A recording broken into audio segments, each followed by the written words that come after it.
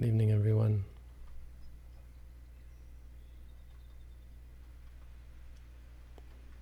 Welcome to our daily Dhamma broadcast.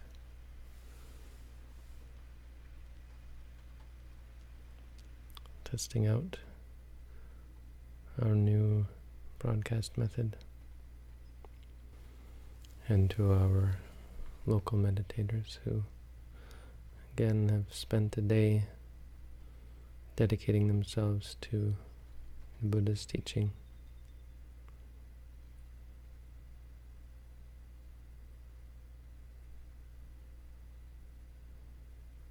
When we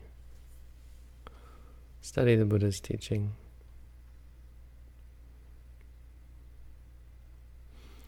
it's easy to get lost in the Buddha's teaching. It's not easy to sum up the Buddha's teaching in a few words. It seems like everywhere you pull at the Buddha's teaching, it leads to something else. And so to really understand it takes often quite a bit of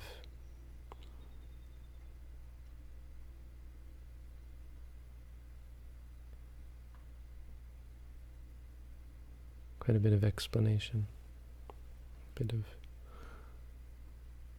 picking here and there. But we do have various basic starting points. We have the Buddha's starting point, where he started when he began to teach. When the Buddha began to teach, first he wasn't going to teach. He became enlightened. He had no inclination to teach. It's sort of the dilemma of becoming enlightened. On the one hand, you have great benefit, and you're a wonderful person to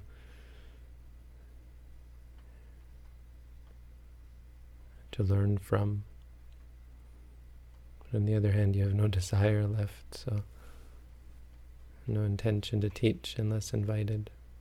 Fortunately for us, the Buddha was invited to teach. And so he taught the Dhammacakkappavattana Sutta. He turned the wheel of Dhamma. He set in motion a living tradition, a lineage to be handed from teacher to student. That has continued rolling up until the present day. But it all started with 5 ascetics, reluctant to hear the Buddha's teaching because it went against their views, and their idea of having to torture oneself in order to become enlightened.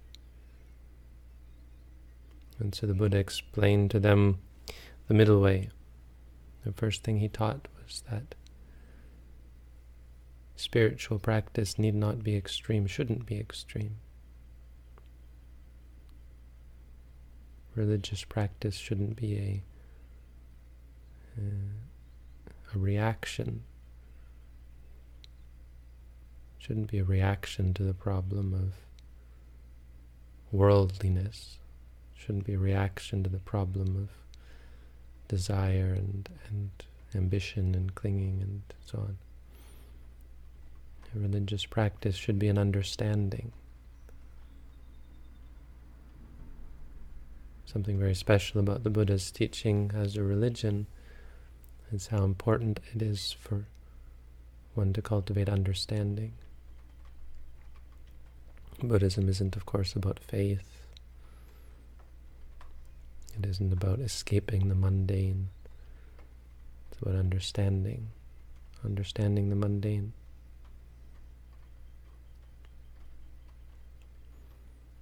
So Buddhism is at once a religion and a science. It's a religion because we take it seriously. It's not just about knowledge and wisdom. It's about us. It's about our lives. It's about the very core of our being, our identity, who we are. It's about our future. It's about ourselves. It's about happiness and peace. It's a science because it involves investigation, observations and conclusions based on solid observations.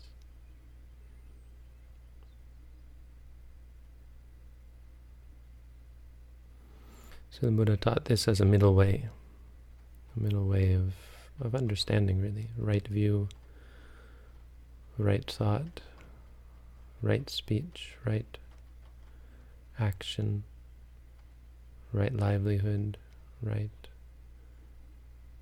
effort, right mindfulness, right concentration.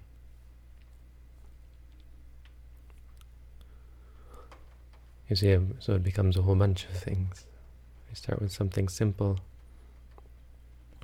but it's not really simple at all.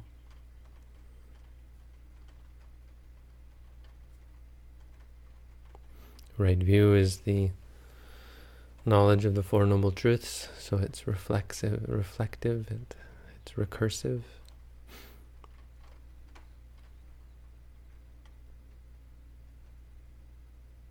It's an infinite loop. Yeah. You talk about the Eightfold Noble Path, and you end up going to the Four Noble Truths, the fourth of which is the Eightfold Noble Path, the first of which involves the Four Noble Truths. So on, you see. Buddhism is just explaining the Buddha's teaching. It requires us to be content and to touch upon pieces of it. To really explain all of the Buddha's teaching gets more complicated.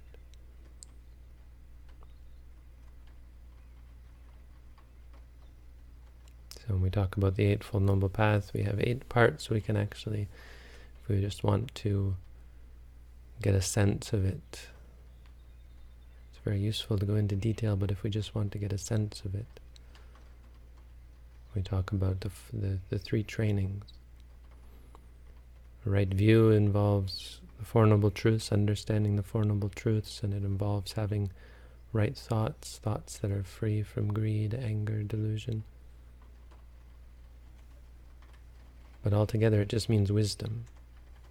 This is what we mean by wisdom. Right view and right thought.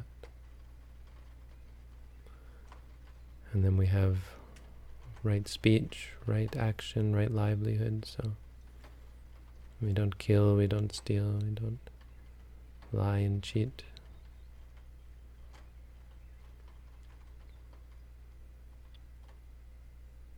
But altogether it just means ethics, morality, sila. To have a proper ethic means our actions and our speech should be mindful. Ultimately, morality is a part of a meditation practice. Ethics isn't putting yourself in a situation where you might kill and not kill. Right? You think you're living in a meditation center, how can you cultivate morality? It's a part of your meditation practice. When you walk, you can walk unethically. And when you speak, when you eat, when you shower, your shower is ethically charged. But you didn't realize that when you're on the toilet, it can be an unethical act. The ethics of the bathroom. It's very true. No joke. The things that you do, is your mind pure? Is your mind clear? Are you clearly aware of what you're doing? That's proper morality. It's associated with mindfulness. The mind that has mindfulness also has morality. Also is ethical. You could never kill or steal or lie or cheat mindfully. There has to be a moment where you disregard the clarity of mind that comes with mindfulness, and you push yourself to do something unethical.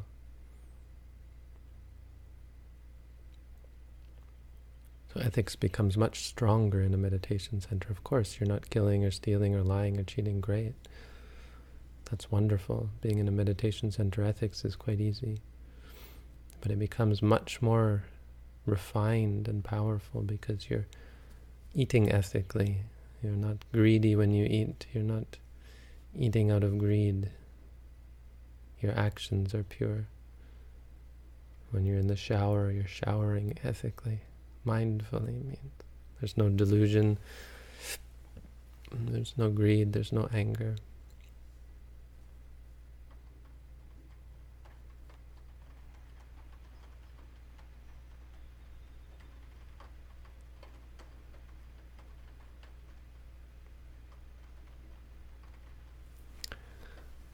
And the last three are right effort, right mindfulness, right concentration. Altogether, it's the samadhi, which we translate as concentration or focus. So it's the concentration section. To have proper concentration, you need effort. You need to be... It takes work. You need mindfulness. So right concentration isn't just about focusing the mind, it's about being clearly aware as well.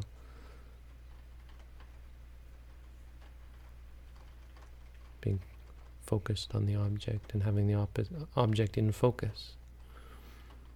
Right? It's easy to be focused on something. Well, it's not really. It's easy to feel focused in the sense of the mind that is stiff and unbending, but it's much harder to be in focus, where you're actually aware of the object and clearly grasping it in your awareness. So Sila, Samadhi, Panya, we can do this sort of thing. We abbreviate the Buddha's teaching to get a sense of it. It helps us so we don't have to get... Because each one of the Eightfold Noble Path parts can be further subdivided. We can talk about each one of them, and it sends us down the rabbit hole. But that's the first thing the Buddha taught. And then he put it in a larger context. That was, in many ways, the first teaching. The first thing he taught was much more directed to the specific audience, because they were at an extreme. They were torturing themselves, and they were really reluctant to listen to him, because obviously he was no longer practicing in an extreme way. So if you want to say the first teaching proper, it was what came next, and that's the actual delineation of the Four Noble Truths. So, in remembering the Buddha, remembrance of the Buddha's teaching, and getting back to our own basics, starting at the beginning, we go over the Four Noble Truths. Remind ourselves, what are these? What is this that we're seeking? The Buddha said about these, Chatunang Arya Satchanang Yatha Bhuta Adasana, Bhutang Adasana. Not seeing these Four Noble Truths, I wandered on from life to life. Sangsaritang Digamatanang, wandered along for such a long time, from life, from birth to birth.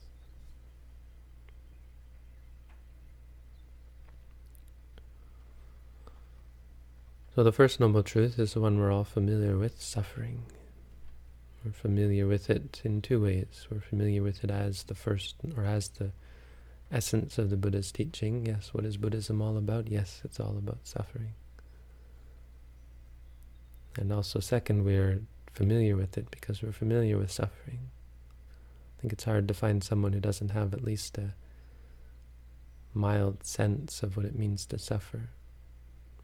You might criticize certain people and say they live such pampered lives, they don't know suffering, but I don't think it really matters how pampered you are. You still suffer as a human being.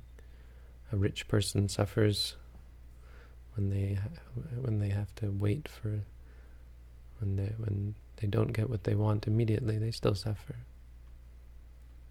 Even when they get what they want, they still might suffer when it's not exactly what they expected. In fact, you might say the more spoiled a person is, the more suffering they have. Constantly wanting. And whenever you're wanting, there's a stress involved, there's a suffering involved. You're not happy. You're anxious. You're displeased. You're uncomfortable. Most people don't understand happiness. They think they do. They think they know what happiness is. So it's such a surprise once they begin to meditate to realize how much they're suffering. In the beginning, it often feels like the meditation is causing you suffering. This meditation, wow. It's really unpleasant to meditate, right? But all it's doing is showing you you. It's saying, hey, stop running away from it and let's see what we've got inside. Because believe it or not, some people practice meditation and don't suffer terribly. And so you come to realize that it's really our own minds that cause us suffering. It's nothing to do with the meditation.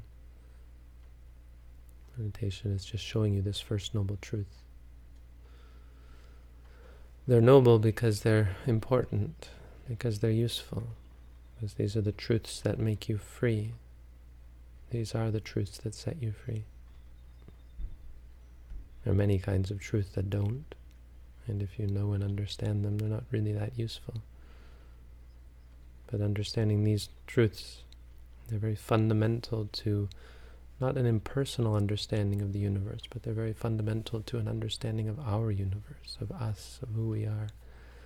They're very religious in that sense. They're truths that are important, that are useful, that are all about us, all about our experience.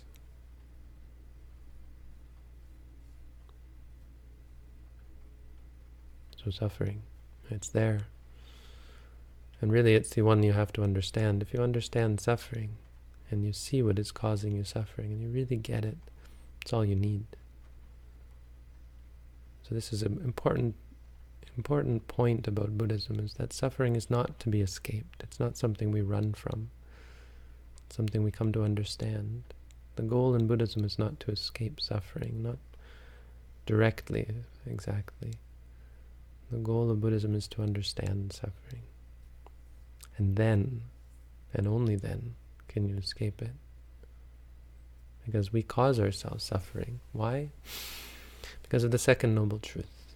Right? What is the cause of suffering? The cause of suffering, really, it's not exactly what the Buddha said, because you have to, again, you have to go deeper.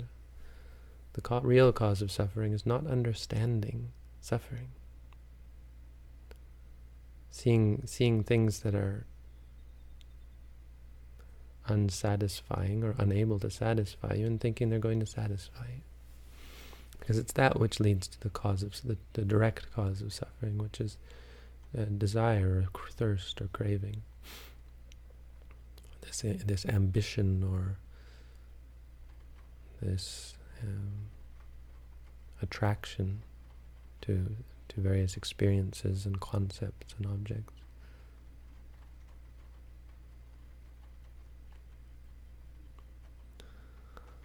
And so through understanding suffering, through the first noble truth, when you really understand it, what happens is you abandon craving. It's quite simple.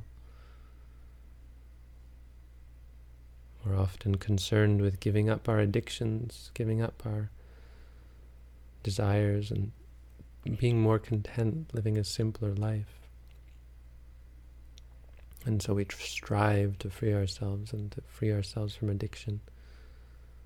And really we go about it all wrong. We don't have to worry about the addiction. Look at the thing you're addicted to, and we're afraid to. Because we think that's attractive, that's desirable. So in order to be free from it, you have to avoid it. You have to not think about that thing, because that thing makes you happy, right? We know that ultimately it makes us unhappy, but we also know that we really, really are pleased by it, that somehow deep down in our heart of hearts, we're attracted to it, which we can't figure out because intellectually we know it's horrible for us, Alcohol is awful, but I like it. So once, and so the wonderful thing about Buddhism, this great claim that it makes, is that it's not attractive. It's that the only reason we're attracted to things, anything, is because we don't understand it, because we haven't seen it clearly. That if you observe something, anything, for what it is, as it is, clearly, there's no way, it's impossible for you to be attracted to it. Isn't that a powerful claim? That it's not possible to like something if you understand it. It's not possible to be attached to something. That's the second noble truth.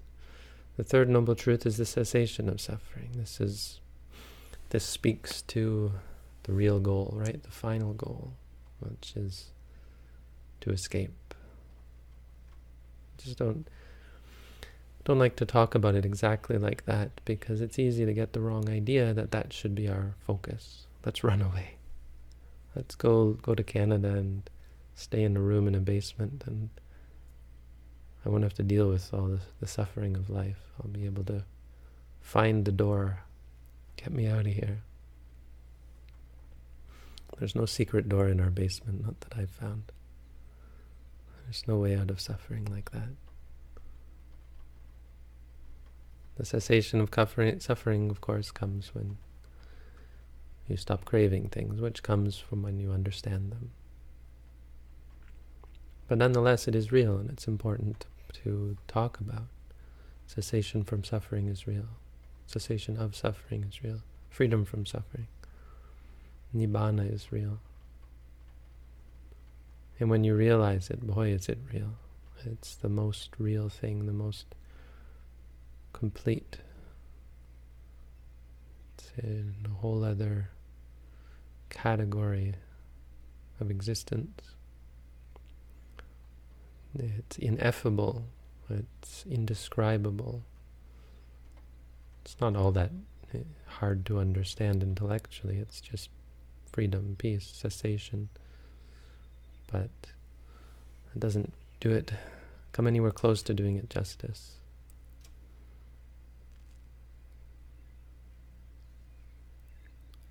We have one goal and one goal only. There is no complicated goal in Buddhism. There is no esoteric or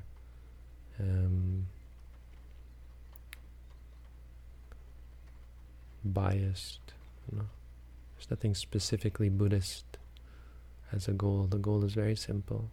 It's the one goal that is of any use, of any value to any of us. It's freedom from suffering. The fourth noble truth, again, is the path, which I've already talked about. And that was it. That was the first teaching of the Buddha, really. He goes on to say, there's one more thing, is that he talks about how each of these truths is important to understand, but there's something you have to do. There's a task to be done. So as I mentioned, the first noble truth, the suffering is to be understood, fully understood. Second noble truth, the cause of suffering is to be abandoned through understanding. Third noble truth, the cessation of suffering is to be realized for yourself. Fourth noble truth, the path is to be cultivated. And once suffering has been understood, fully understood, once craving, desire has been fully abandoned, once the cessation of suffering has been realized, and once the path has been followed in order to realize it, that's when one can say one is enlightened. Not before that. That's the Buddha's first teaching. That's the basics of Buddhism. That's really where Buddhism starts. If you want someone to understand Buddhism, this sort of thing is really, I don't know how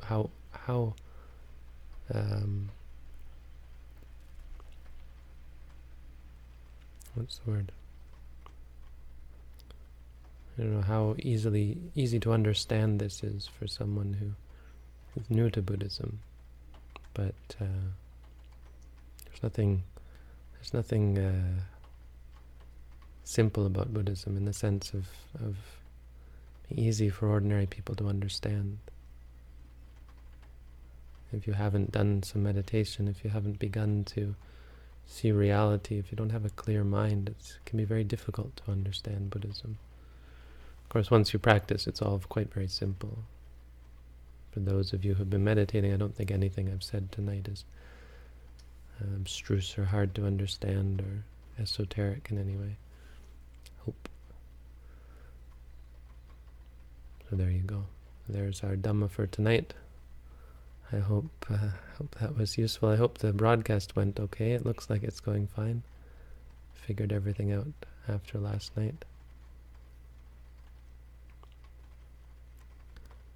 And I can't now get the audio working. Our audio broadcast somehow is broken. It won't let me. I don't know what happened there.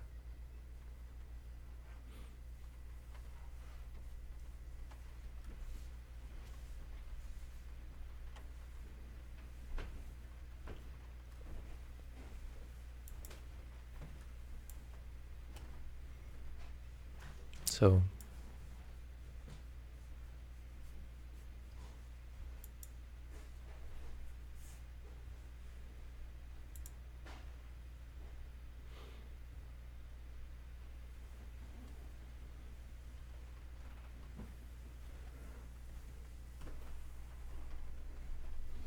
if there are any questions, I'm happy to answer them.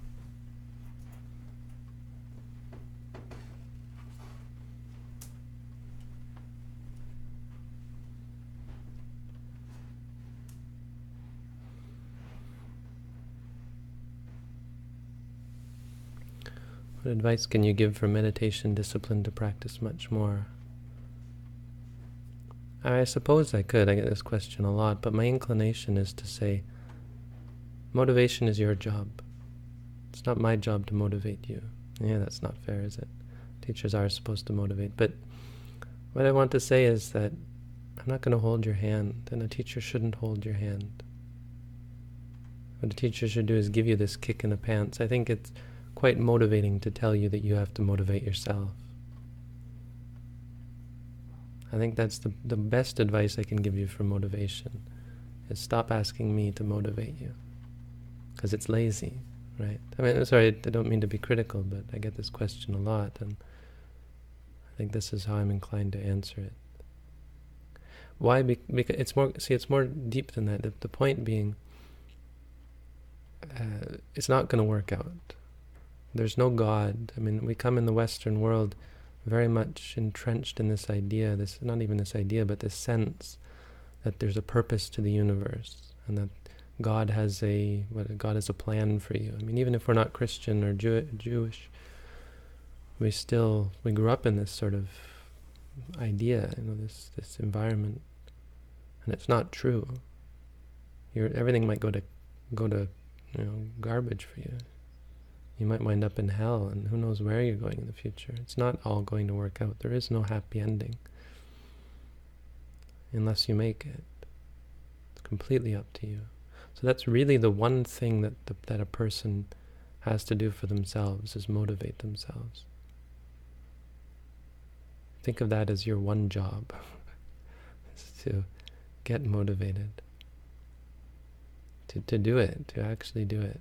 And if you think like that, if you're focused on that, I think everything else comes, right? Chanda is the first step. When you want to do something, when you're interested in doing something, when you have the inclination to do something.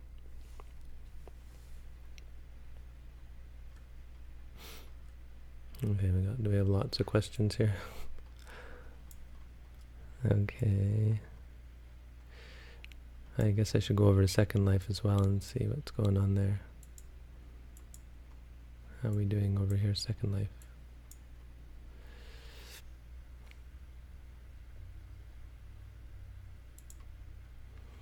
Right. So there's sort of a question. We shouldn't run away from suffering, but the purpose of Buddhism is to escape suffering. Yes. The purpose in Buddhism is to be free from suffering. Right? I mean, it's much simpler than you're making out to be, I think. It's not really a contradiction. There's something wrong with us. And that's clear. Or maybe not clear. I mean, the Buddhism makes the claim that suffering is because of us. There's something wrong with us, and that's why we suffer. That's sort of a Buddhist claim. It's not because someone else is hurting us. It's not because of our situation. It's not because we're missing something. It's us. Something's wrong with us. So what we do is we try to figure that out. We try to understand that, to really figure out what's wrong with us. And the idea is, once you understand it, you solve the problem. That's really all it is. So when we talk about being free from suffering, we mean being free from the problem. Well, if you want to be free from a problem, you really should try and figure out what the problem is, figure out what you're doing wrong, and then start doing it right. That's all.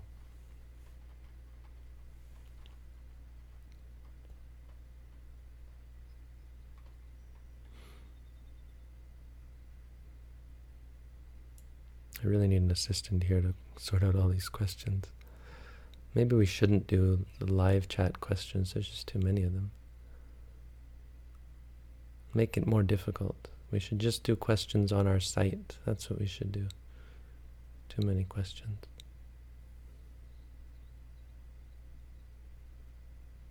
And they're questions I ask again and again.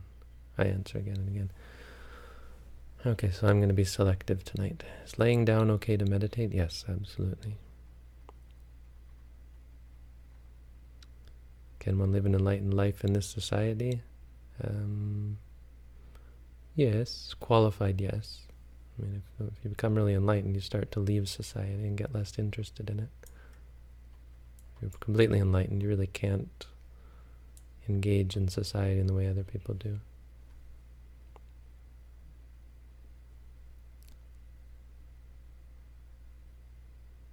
Yeah, you can certainly lie down, that's no problem.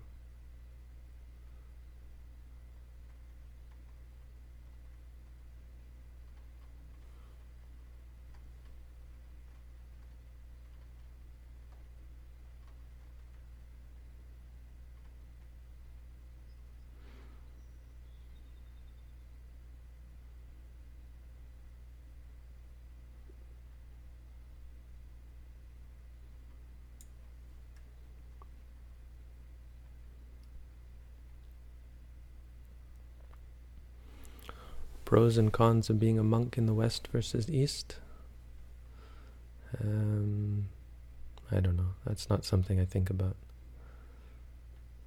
Those aren't the sorts of questions I answer, sorry. Yeah, see, I'm not a very good teacher. I'm very crabby and I'm very picky. I don't answer all your questions. How does meditation involve itself with that? Being able to control, I don't get it. Ask me a simpler question.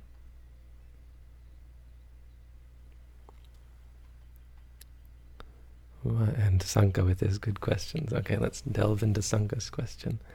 Why are the Salayatana omitted from the Mahanidana Sutta? What do I look like, the Buddha? I can answer this.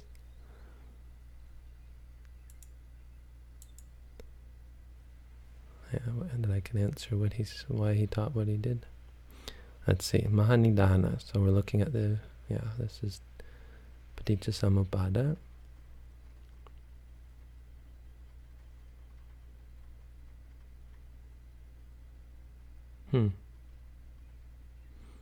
That's a good question. Well, the six senses are in contact. I mean, contact is the six senses. That's what I would say quite simply. I'm as surprised as you are that they're missing. It's a good point. Good question.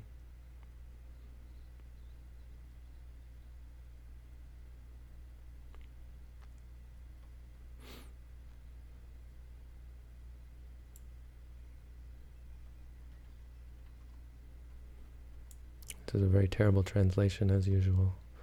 Thanissaro Bhikkhu is a really good monk, but he's not a very good translator, I'm sorry to say. I'm not the only one who thinks that. Let's see if I can find this. Which one is it? It's 15, right? Okay.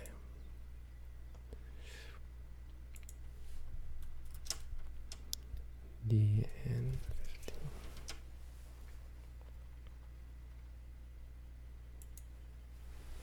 Maurice Walsh's verse. Let's see if it's any better. The six sense bases are omitted for some reason in this sutta. That's what Maurice Walsh says. See what the commentary says. Idang panayasma salayatana pacayati buddhe chaku sampasidana. Yeah, the six sense bases are contact, or contact is the six sense bases. I mean, a brief scan of the commentary doesn't really say why he omitted them, it just says that they're in there.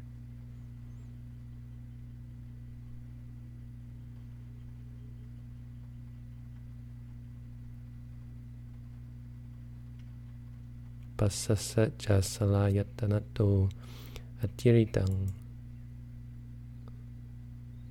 anyampi visesa pachyang dasitu kamo. Yeah, I mean, I'd have to spend a little time translating that, but it's basically that they're together.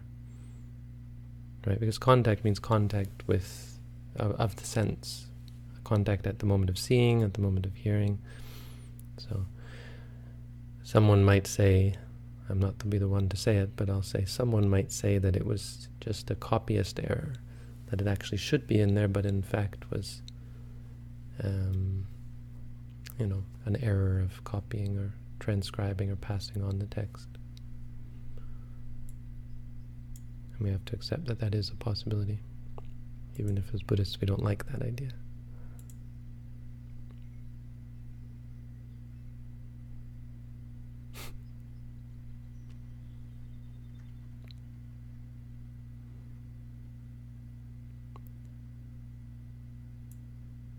Could very well have to do with the audience. That's a good point.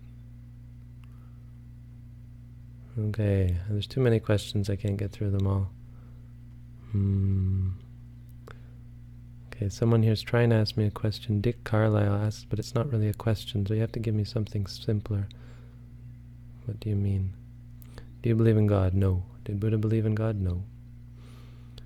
Buddhism with Hindu yogi Christianity, that's okay. Power to you. Do as you like.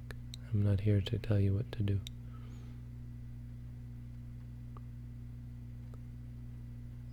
What do you think about rhythmic breathing? I don't teach rhythmic breathing. Did the Buddha believe in God? No.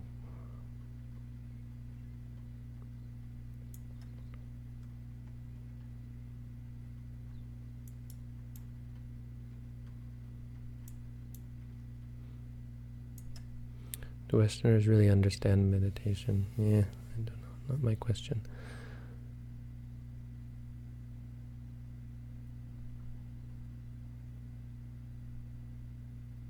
Can a tourist go with kasaya robe in Thailand? Are you asking whether a non-monk can wear the robe? If they do, no, they'll get in big trouble for that. They get arrested for that.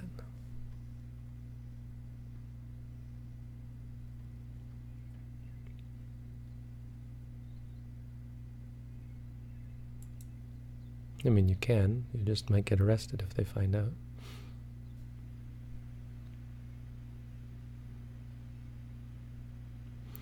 What do you think of Alcoholics Anonymous? I, in fact, do sometimes think about Alcoholics Anonymous. I'm not convinced. I mean, I think it's impressive, and I appreciate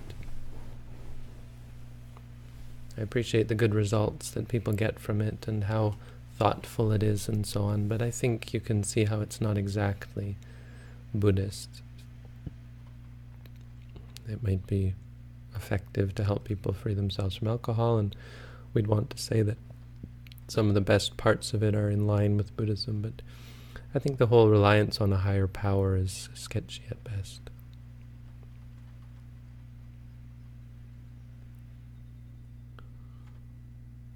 What is the significance of the robe? Well, the robe, it's a lack of significance, really. I mean, the significance is the simplicity of it. The robe that we wear is just a rectangle. The idea being we shouldn't wear anything more fancy than that. So I wear 2 rectangles of cloth. They're not, there's no sleeves, there's no buttons. and it's sewn in made up of pieces so that it's less valuable. It's not one big beautiful piece of cloth. It's pieces that have been stitched together.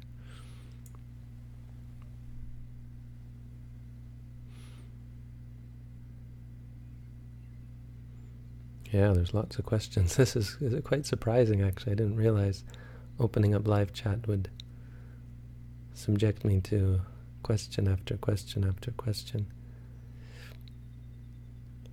Why do many monks... I'm not going to answer that. Okay, well, I might as well. Why do many monks think it's okay to use tobacco? I think many monks don't think it's okay to use tobacco, but they're addicted to it, and it's sort of become a culture in Asia. I guess there is sort of a tradition where Buddhism was not very strong, I think, is the answer, and it just became a tradition for monks to smoke.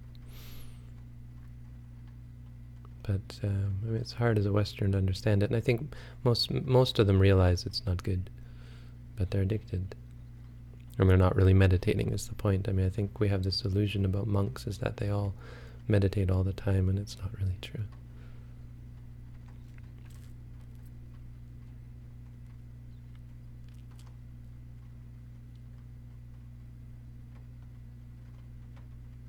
Well, it's significant in that wearing a robe means you're a monk. So if you pretend to be a monk, for Thai people, that's significant. What is your view on solipsism?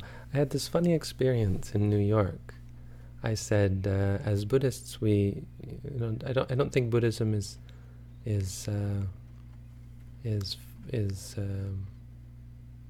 against solipsism. I don't think we can know whether we're in a solipsistic universe. I don't think it matters, but theoretically. And this monk I was sitting beside was horrified. A Western monk. I was quite surprised at how vehemently against solipsism he was. I don't have really... I mean, to me solipsism is just a mind game. It doesn't really mean anything. Whether I am the only real being and you are all just emanations of my reality doesn't really matter to a Buddhist, because the experience of it is what it is. And it's only the experience that we're interested in. So it's just some mind candy for us to ponder on and get caught up in and lost in.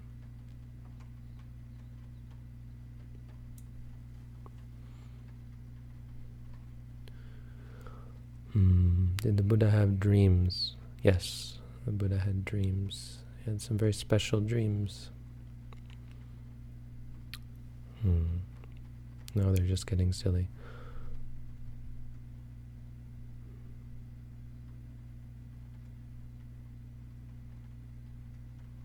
Okay, too many questions. Too many questions. Ask them, I'm not going to answer. I've had enough. If you really want to ask a question, we'll prioritize those questions on our website. So you can go to meditation.sirimangalo.org. Let me see, I'll post a link. You sign up for our site, join our meditation community.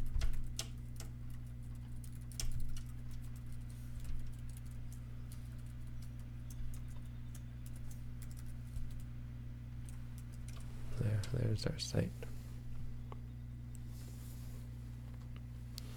Did the Buddha have dreams after his enlightenment? Maybe not. I'm not quite sure about that.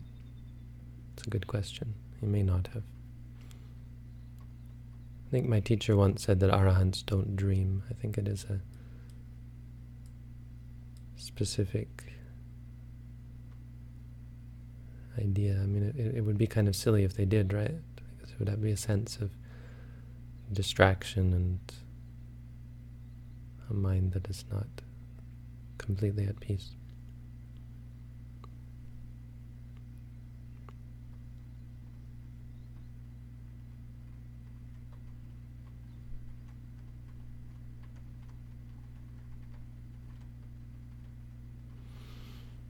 Okay.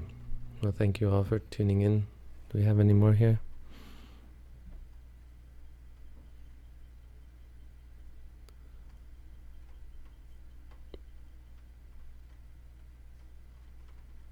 No. Okay. Well, thank you all for coming out. Have a good night. See you all next time.